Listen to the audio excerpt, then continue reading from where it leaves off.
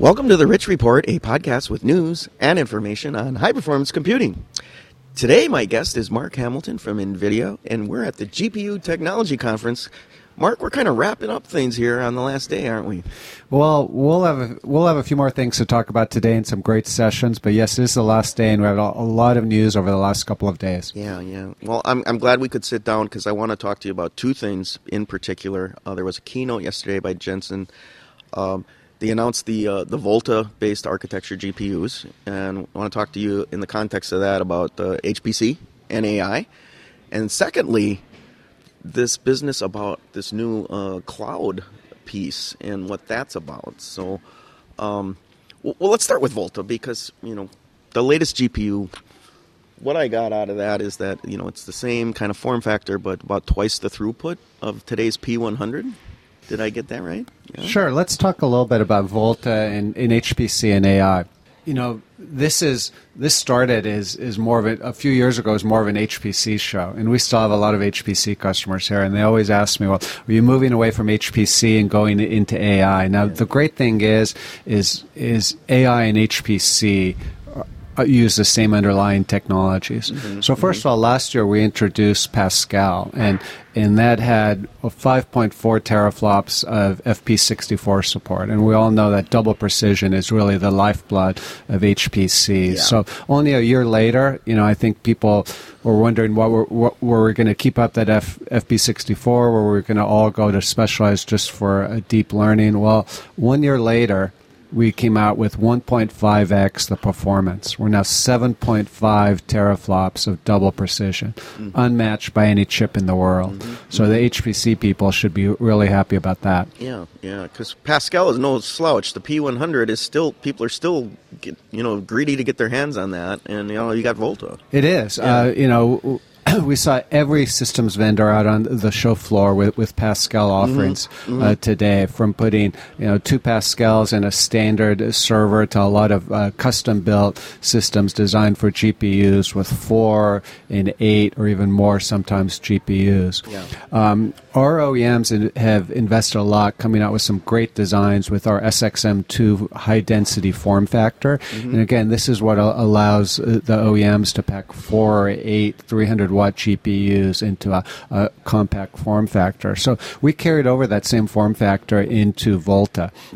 It's the same form factor, and again is drop-in ready for HPC designs. And so with actually our own DGX1, we announced that will be not only be upgradable to Volta, but any customers that buy DGX1 starting yesterday will get a free upgrade to Volta. So that's a great deal. Oh, yeah, that's a smart business move. Because I actually talked to one of your engineers last night about what's involved with the hardware swap, and literally you screw it onto the same, and it goes in the sockets or whatever you call it, and it's not that big a deal, sounds like.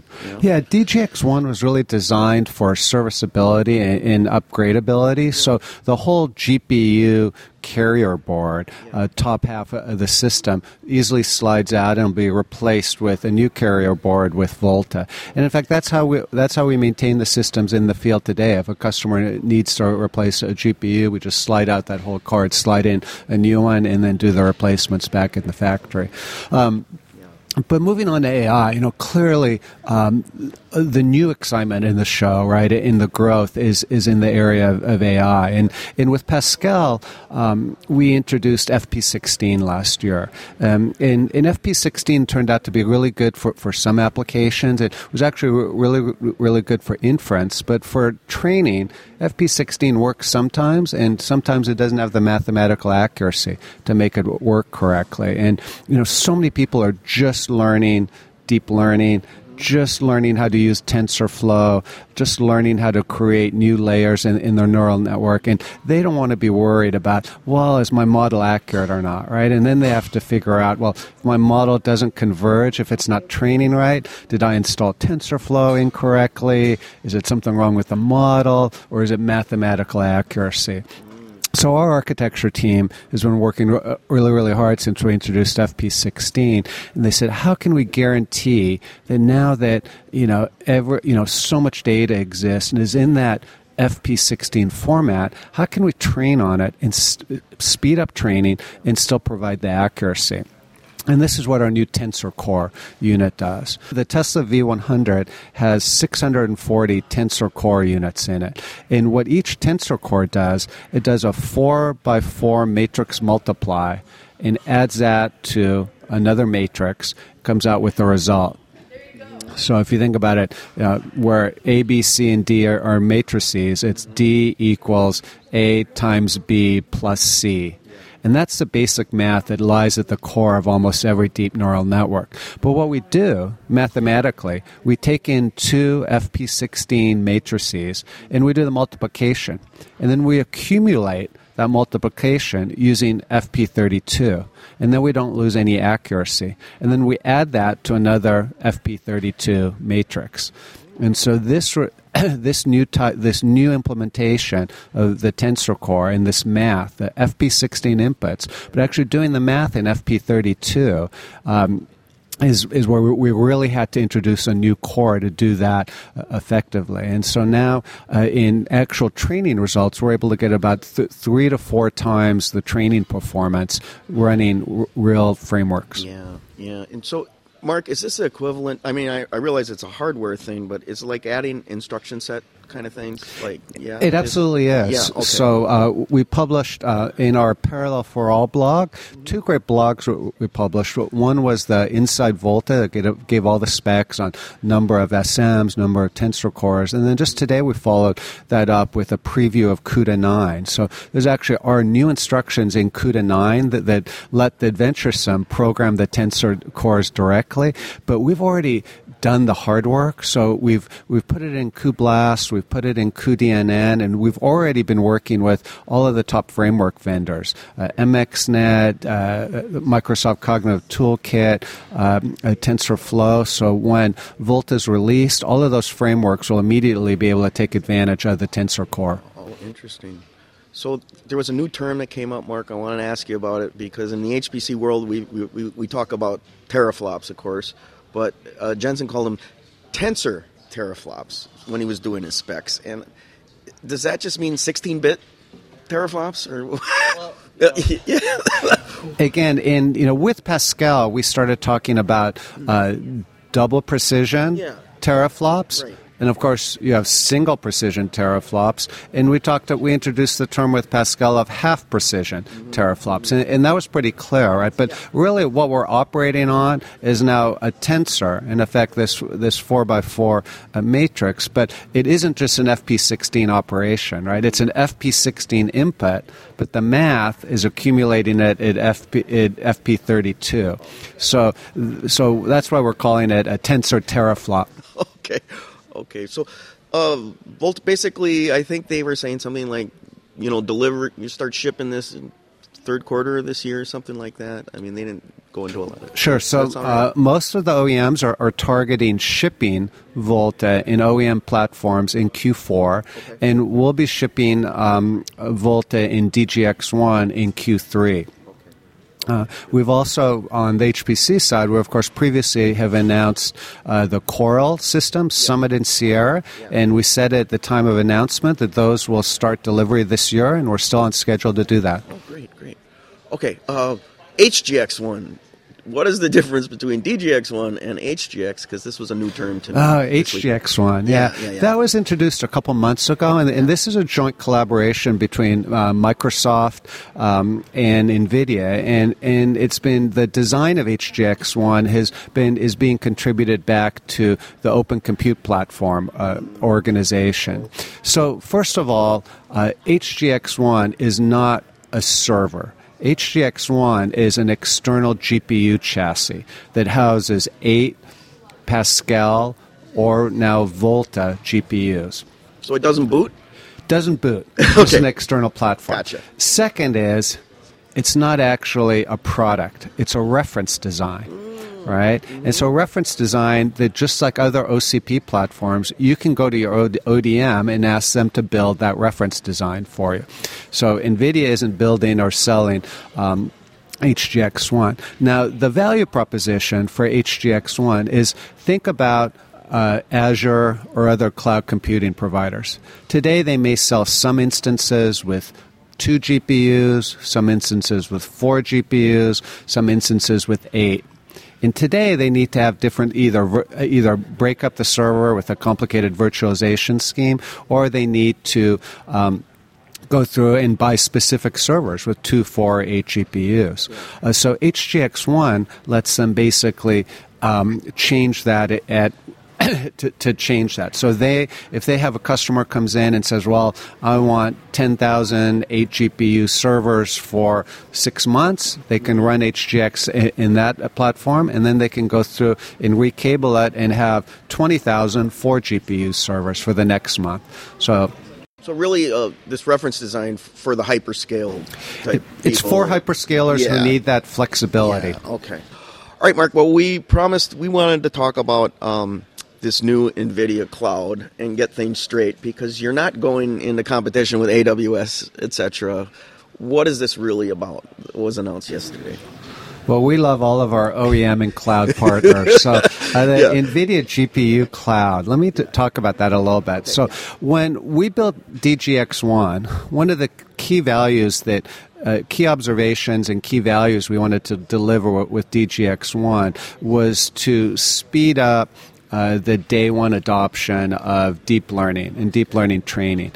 If you've ever installed TensorFlow or installed Caffe, that's hard enough in and of itself. But the challenge is those are great. Those tools were all developed by computer scientists, not data scientists, and they're totally new to the typical enterprise IT. So it's really hard for enterprise IT to come up to speed on those products. So what we did with DGX1, we worked with all of the top deep learning frameworks, and we containerized the frameworks using NVDocker, our version of the industry standard Docker platform. And today, DGX1 users can just go to an NVIDIA portal, log on, be authenticated, and they can select the container they want to use. That container downloads into their data center onto their DGX1, connects to their files on their NFS server, and starts training.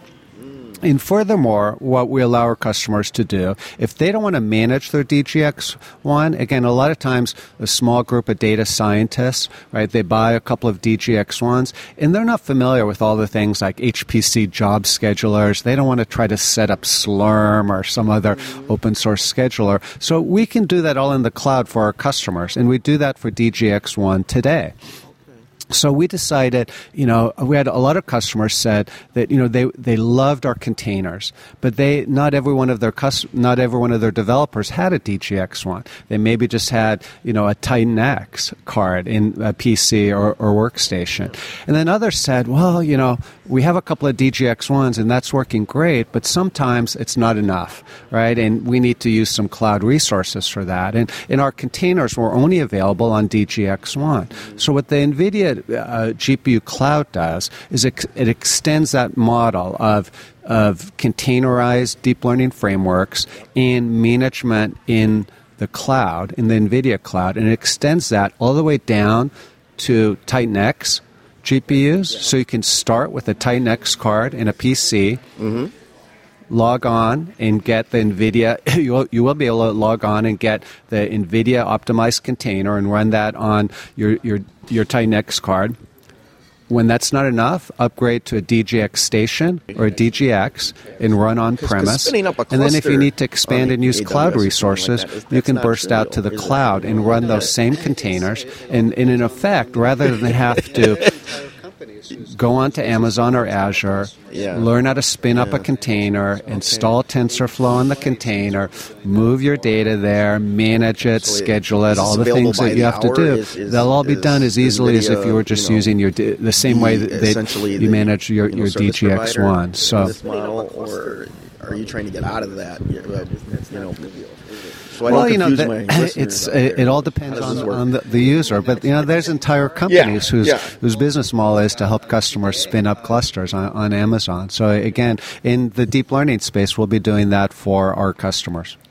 So is this available by the hour? Is NVIDIA essentially the service provider in this model, or are you trying to get out of that?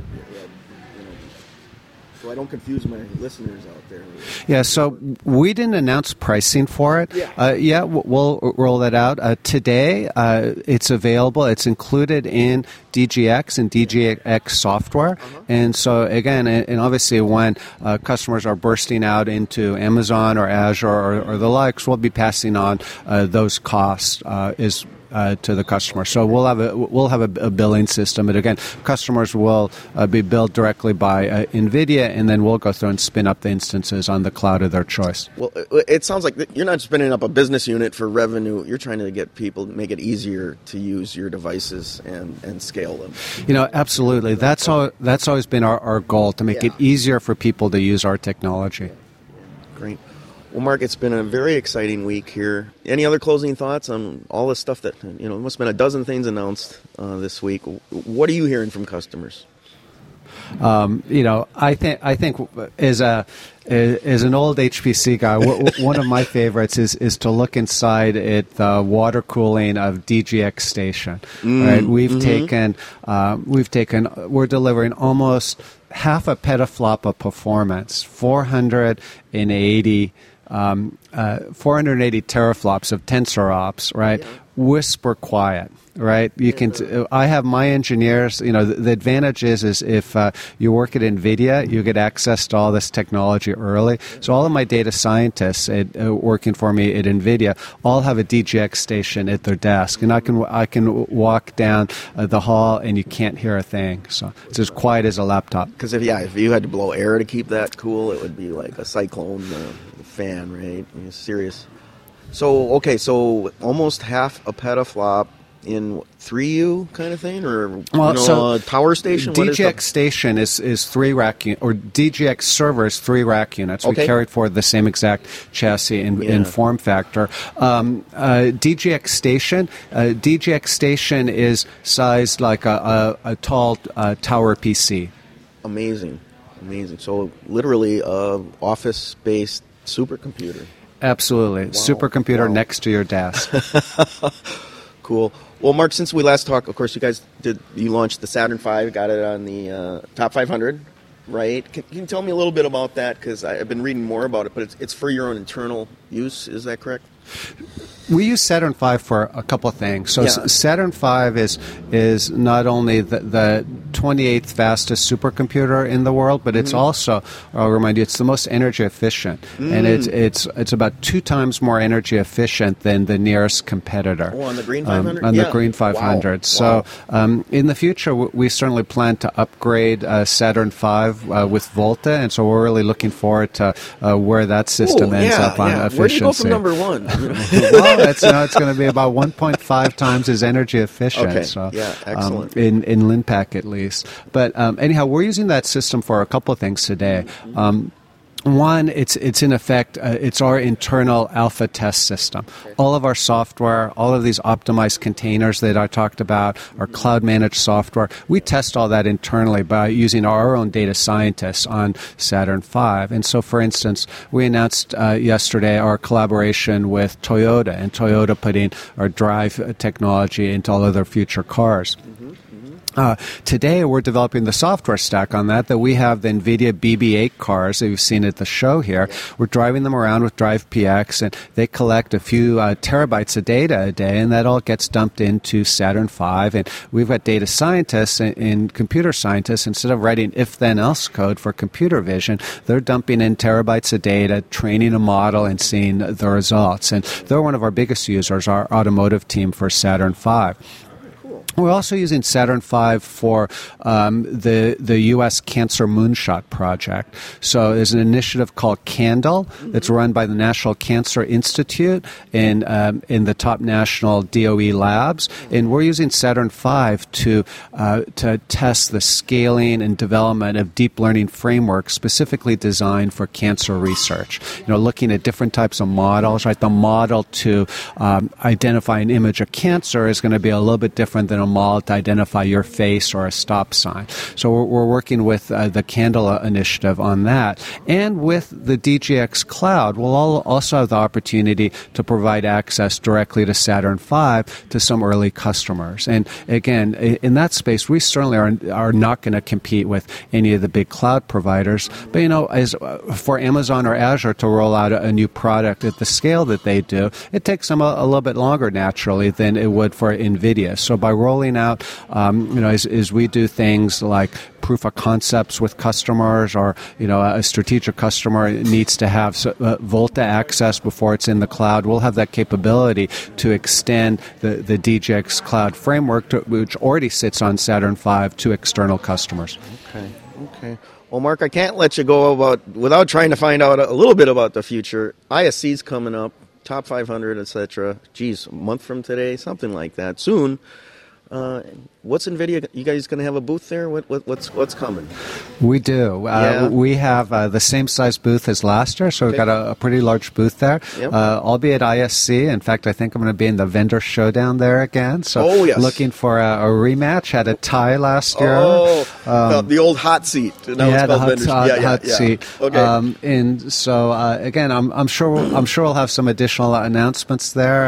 We'll have talk about some of our customers using our systems, and again, I certainly expect to have some additional NVIDIA systems in the top 500 to talk about. Well, great. Well, hey, Mark, I really appreciate you coming by today, and thanks for coming on The Rich Report. Good, thanks. You bet. Okay, folks, that's it for The Rich Report. Stay tuned for more news and information on high-performance computing.